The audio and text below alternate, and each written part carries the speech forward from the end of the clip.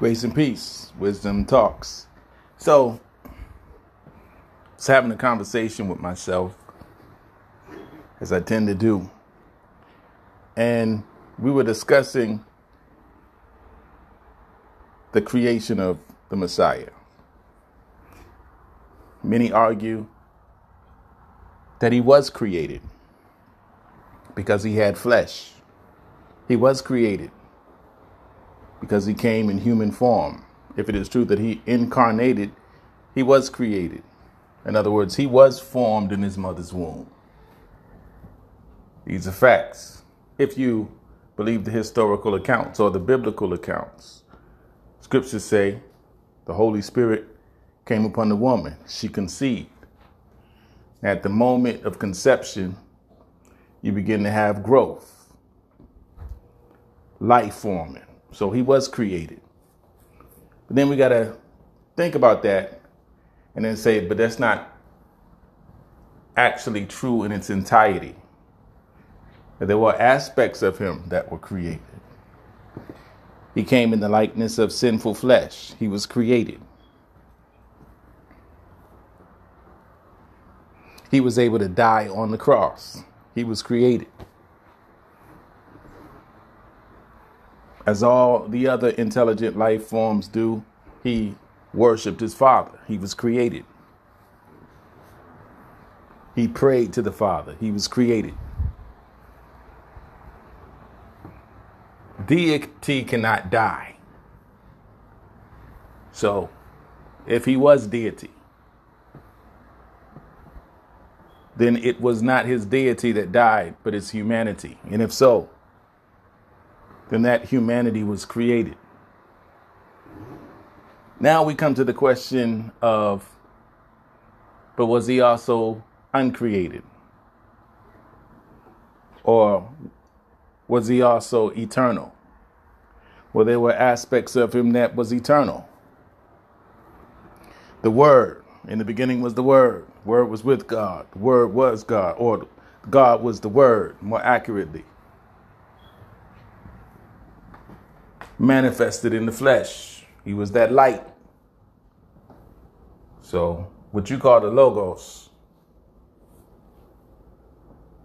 that was the Word. The Word incarnated flesh. Not the way you use Logos to talk about a Greek deity.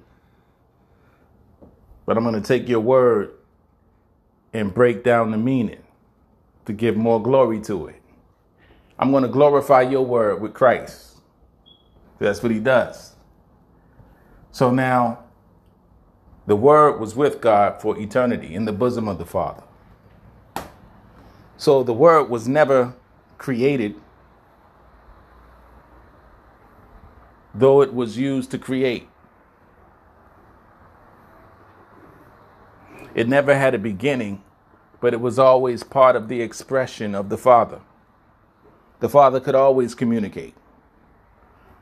The eternal Father could always speak. And so the means by which we describe the attributes that allowed him to speak, we're ascribing all of that to he who manifested in the flesh. Now, this was not a distinction in personality or personhood for eternity. Personhood comes into the picture when he is created. Today, you are my son. I have begotten you. But what does he mean? Today. What were you before today? The Word, my eternal expression. And whenever the Father wants to manifest himself in a visible form, that's the Word, that's his expression. He is the image of the invisible God, the image of the invisible. So when the invisible wants to make itself visible, he is the image. And that image was predestined. That image was already in the heart of the Father prior to any rebellion or disobedience. The image helped produce the end. Because you got to have an image in the beginning if you're going to produce the end. How can you produce an end without having an image in the beginning? Christ was the image, the foreplan, the ideal, the prototype. Then he goes back and he starts with other life forms. And he shows you that's not it. That's displayed in Genesis. Adam is looking at other life forms. You can't progress with me. So Adam was the culmination of other creations. And Yah starts with him in terms of having a priestly connection with him. But he started with others, other beasts, other species. He started with others before he even started with mankind. They all failed. All the beasts failed. All the creatures who no longer have a physical form, extinct beings, failed. But there was one. And that's a victory to humanity. Do you believe that humans were the only ones that he deposited his spirit in? He had former temples prior to the temples made by man. Those former temples were occupied by other beings. How do we know this? The cherubim were already in the former temples. The ancient guardian angels were already in the former temples. Ezekiel 28 tells us this.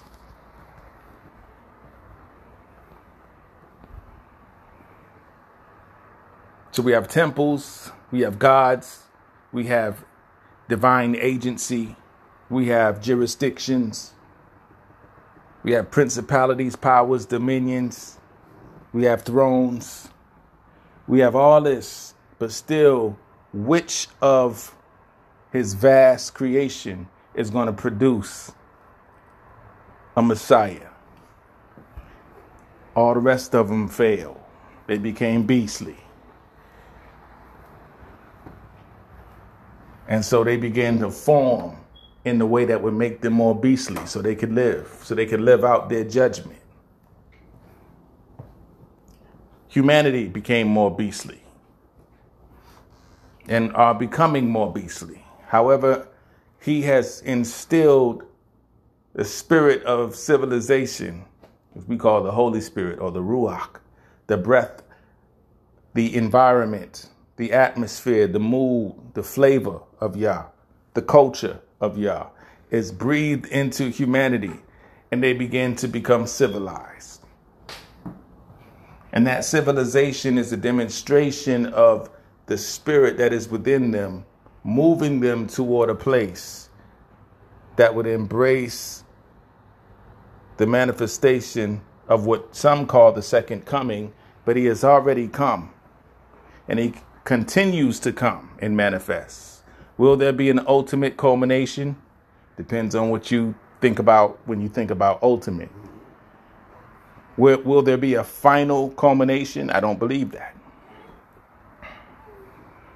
I believe that there will constantly be culminations and wars in the midst of that as he advances into all that he has created. You say you can't find life anywhere. Not yet.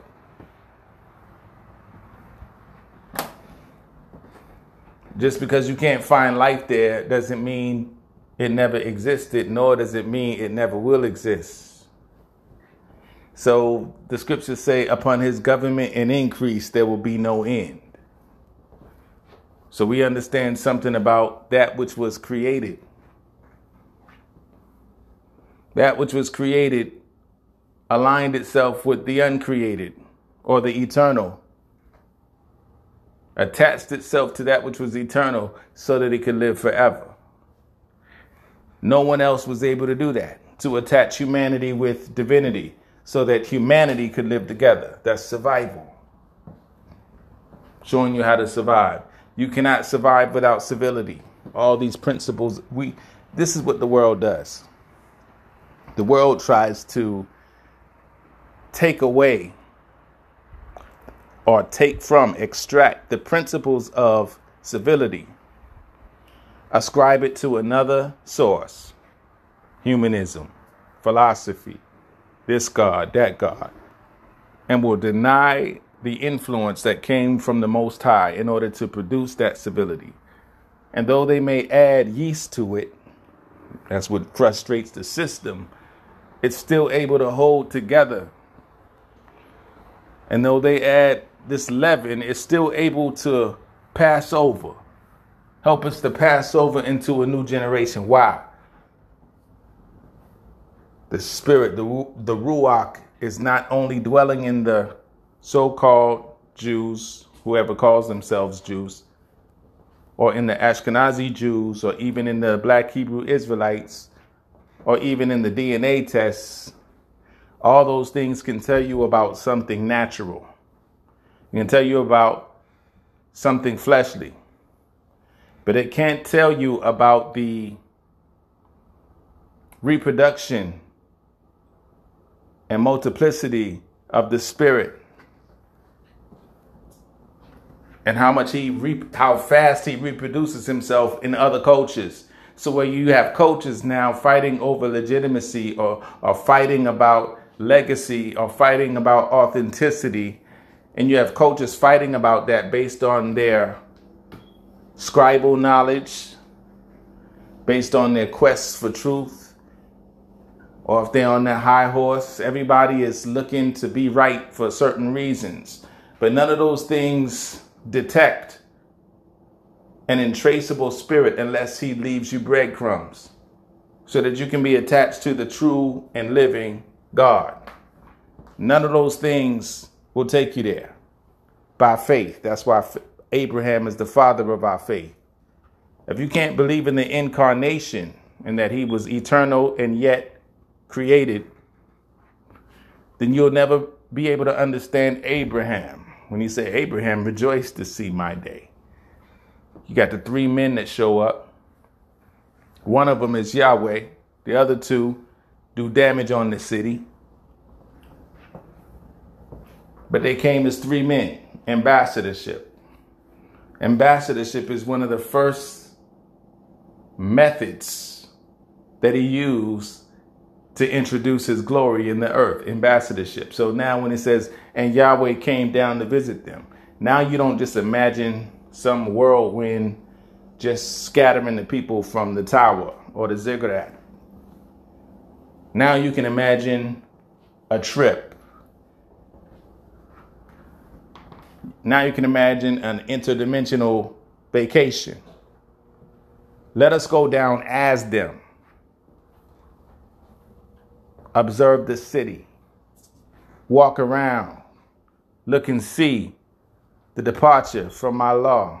Let me not just look at it as a distant judge from on high, looking at everything, but let me just go in and bring about a theophany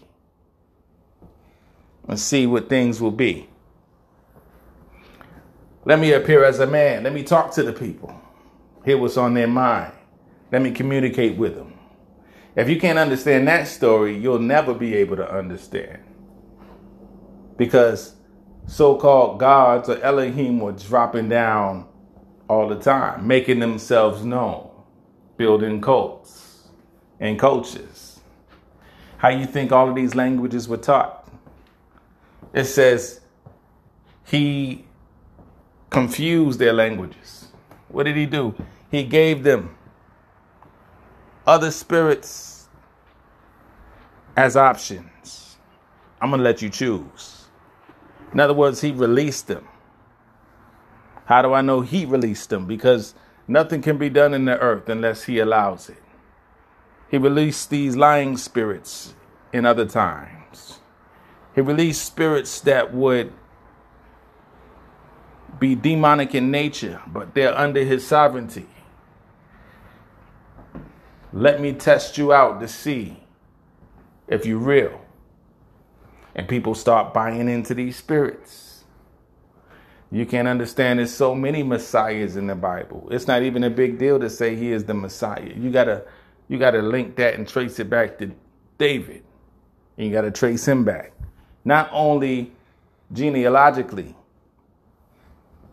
you got to trace them back through their testimony. Now, if you trace them back through the testimony, you might find that same testimony in Europe.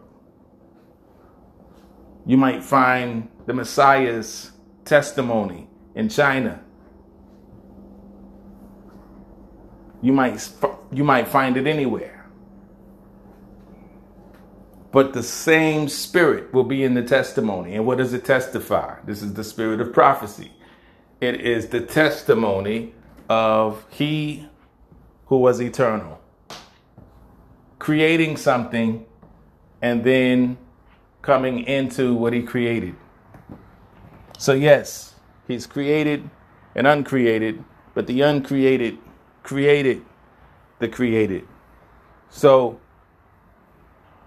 God manifested in the flesh to redeem us. Not only that, but to make us like him.